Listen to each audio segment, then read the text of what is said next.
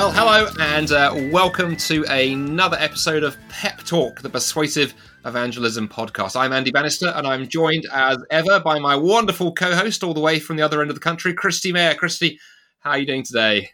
Hey Andy, oh what an introduction, why thanks. I'm doing very well, a little bit chilly though. We're always talking about the weather, aren't we? But I'm quite cold. How about you? Yes, not too bad. I have realised you are on the same thought I'd had, that we always start the show by talking about the weather, which is a very British kind of thing to do. So rather than talk about the weather, let's talk about the amazing guest that we have this week. Christy, who have we got with us this week?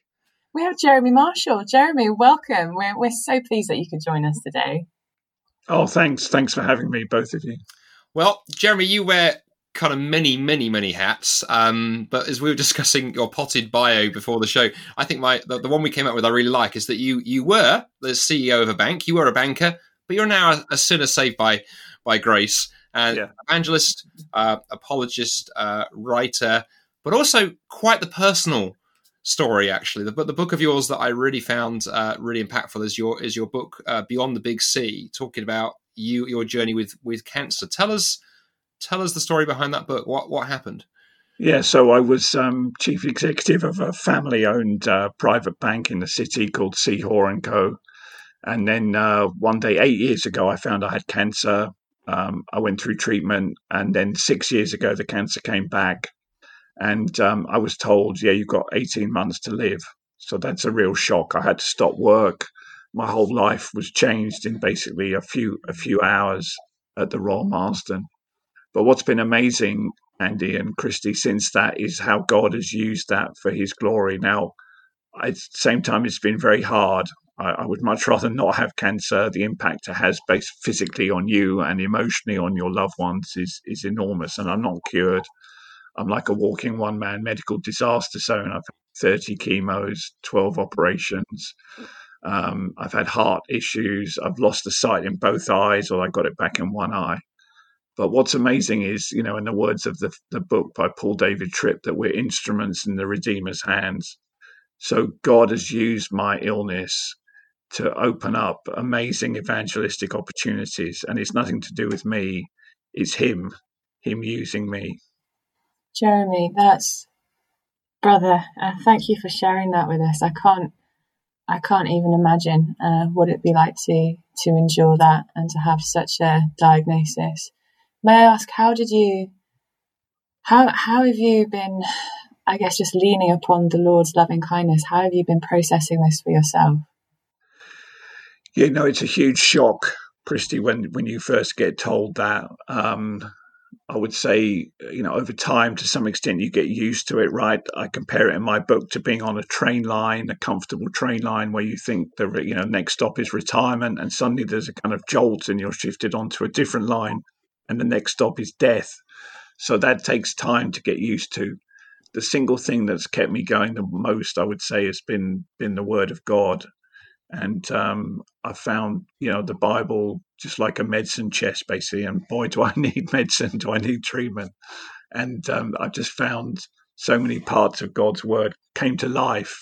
I've been a Christian since I was a teenager. I grew up in a very, very strong Christian home. My father was an amazing, rather eccentric character. He used to take us Bible smuggling every summer behind the Iron Curtain. So that was my childhood, and I was kind of steeped in the Bible. But since I've been so ill, it's really come to life.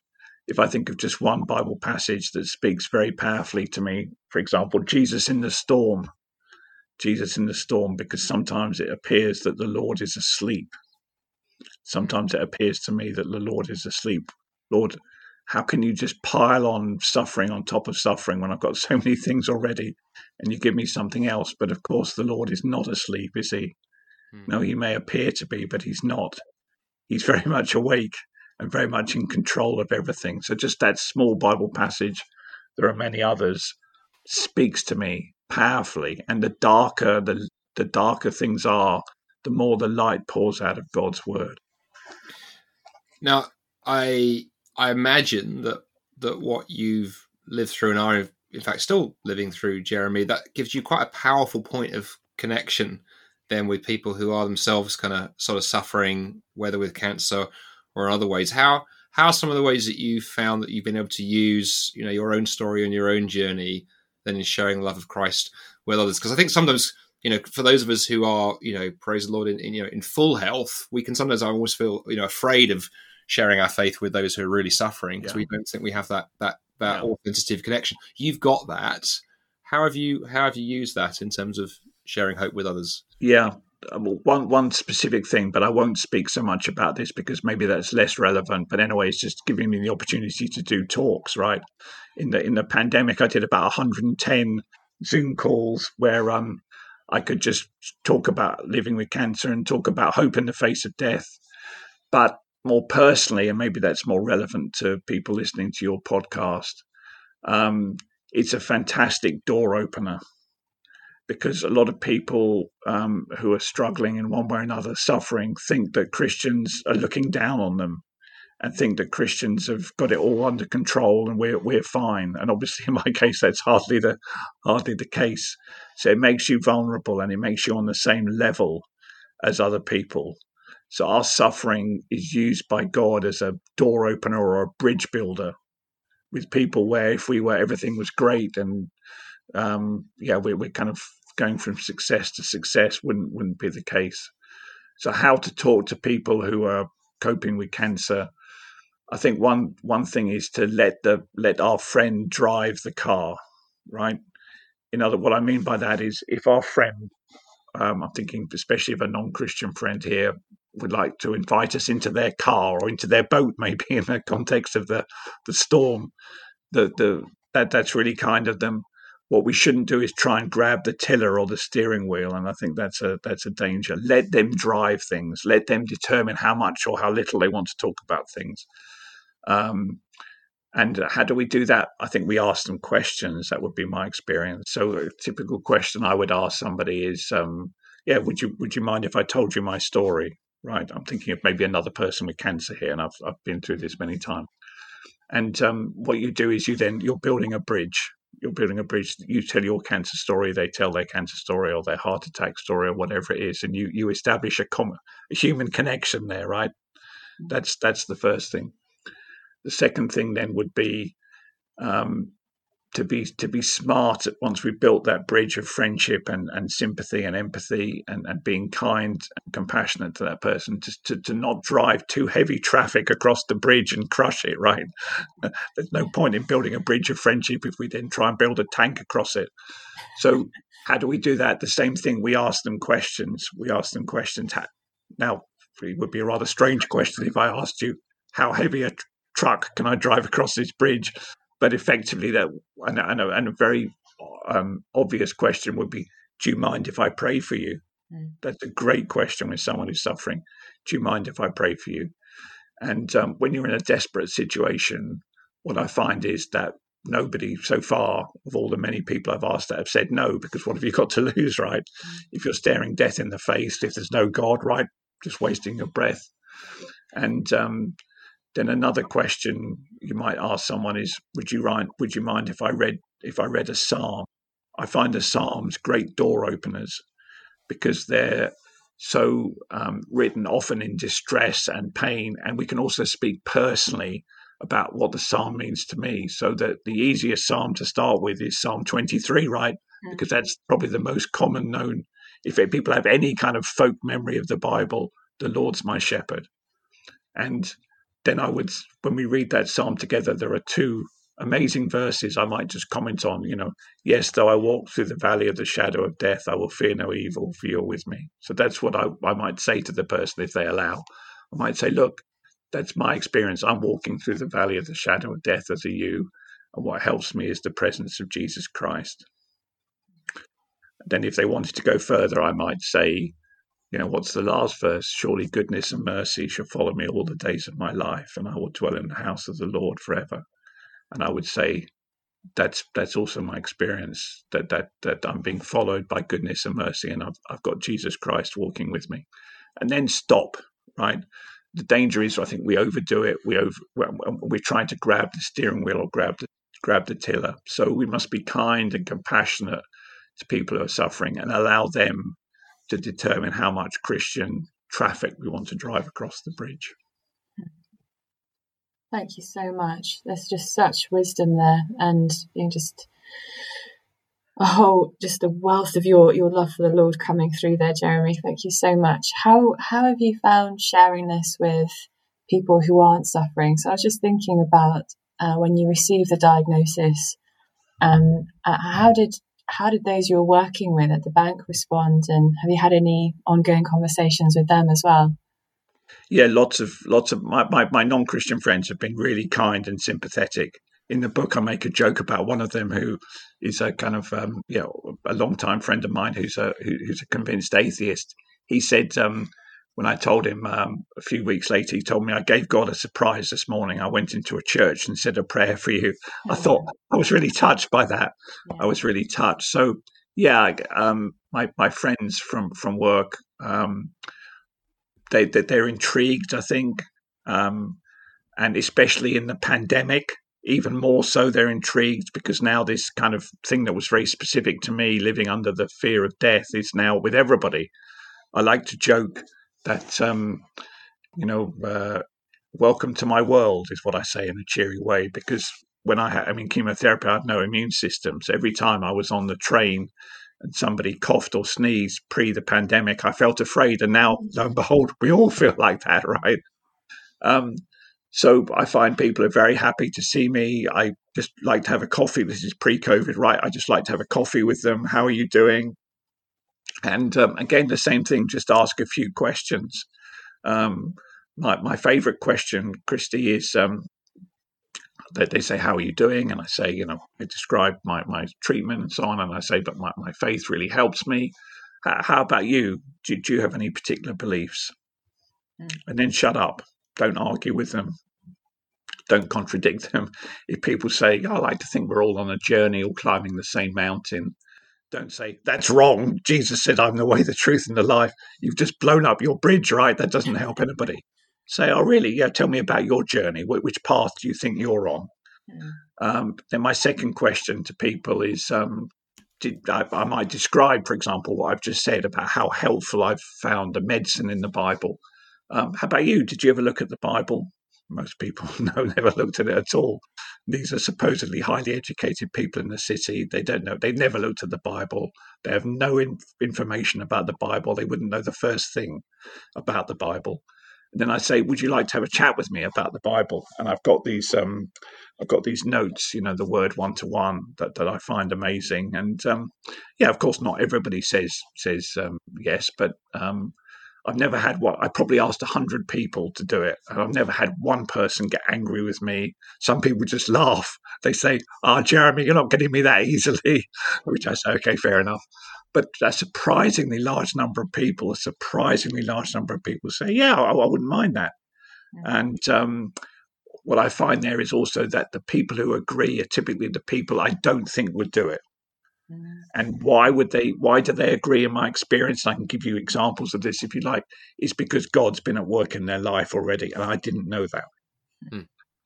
Well, since you've teased us with that, Jeremy, give us an example, because I think people listening to the show always love some of the stories that come through. Yeah, I guess give me an example of how that played out, perhaps. So I had a friend who came to faith from a particular background, and then he asked me questions, and because of his background, and I thought, I don't really know the answer to that. So I went to a Christian friend who comes from that background. And I didn't give the person's name. I just said, here's a couple of questions. And from a business friend of mine. And after a bit, this Christian business friend of mine said, it's not so-and-so you're talking about, is it? I said, yeah, that's exactly who it is. How did you know that? He said, well, that's really strange. When people say that, by the way, I've learned that means the Holy Spirit's at work. He said, that's really strange because about 8 years ago, we had dinner and we had a really deep conversation about the Christian faith, and I haven't seen him since.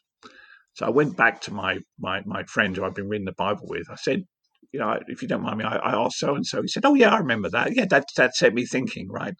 How was I possibly supposed to know that? Well, let me give you another example.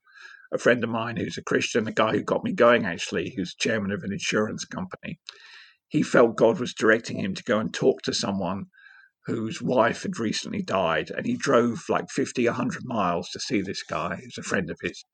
And he said, same thing, would you like to have a chat with me about the Bible? And the guy said, oh, yes, I'd love that.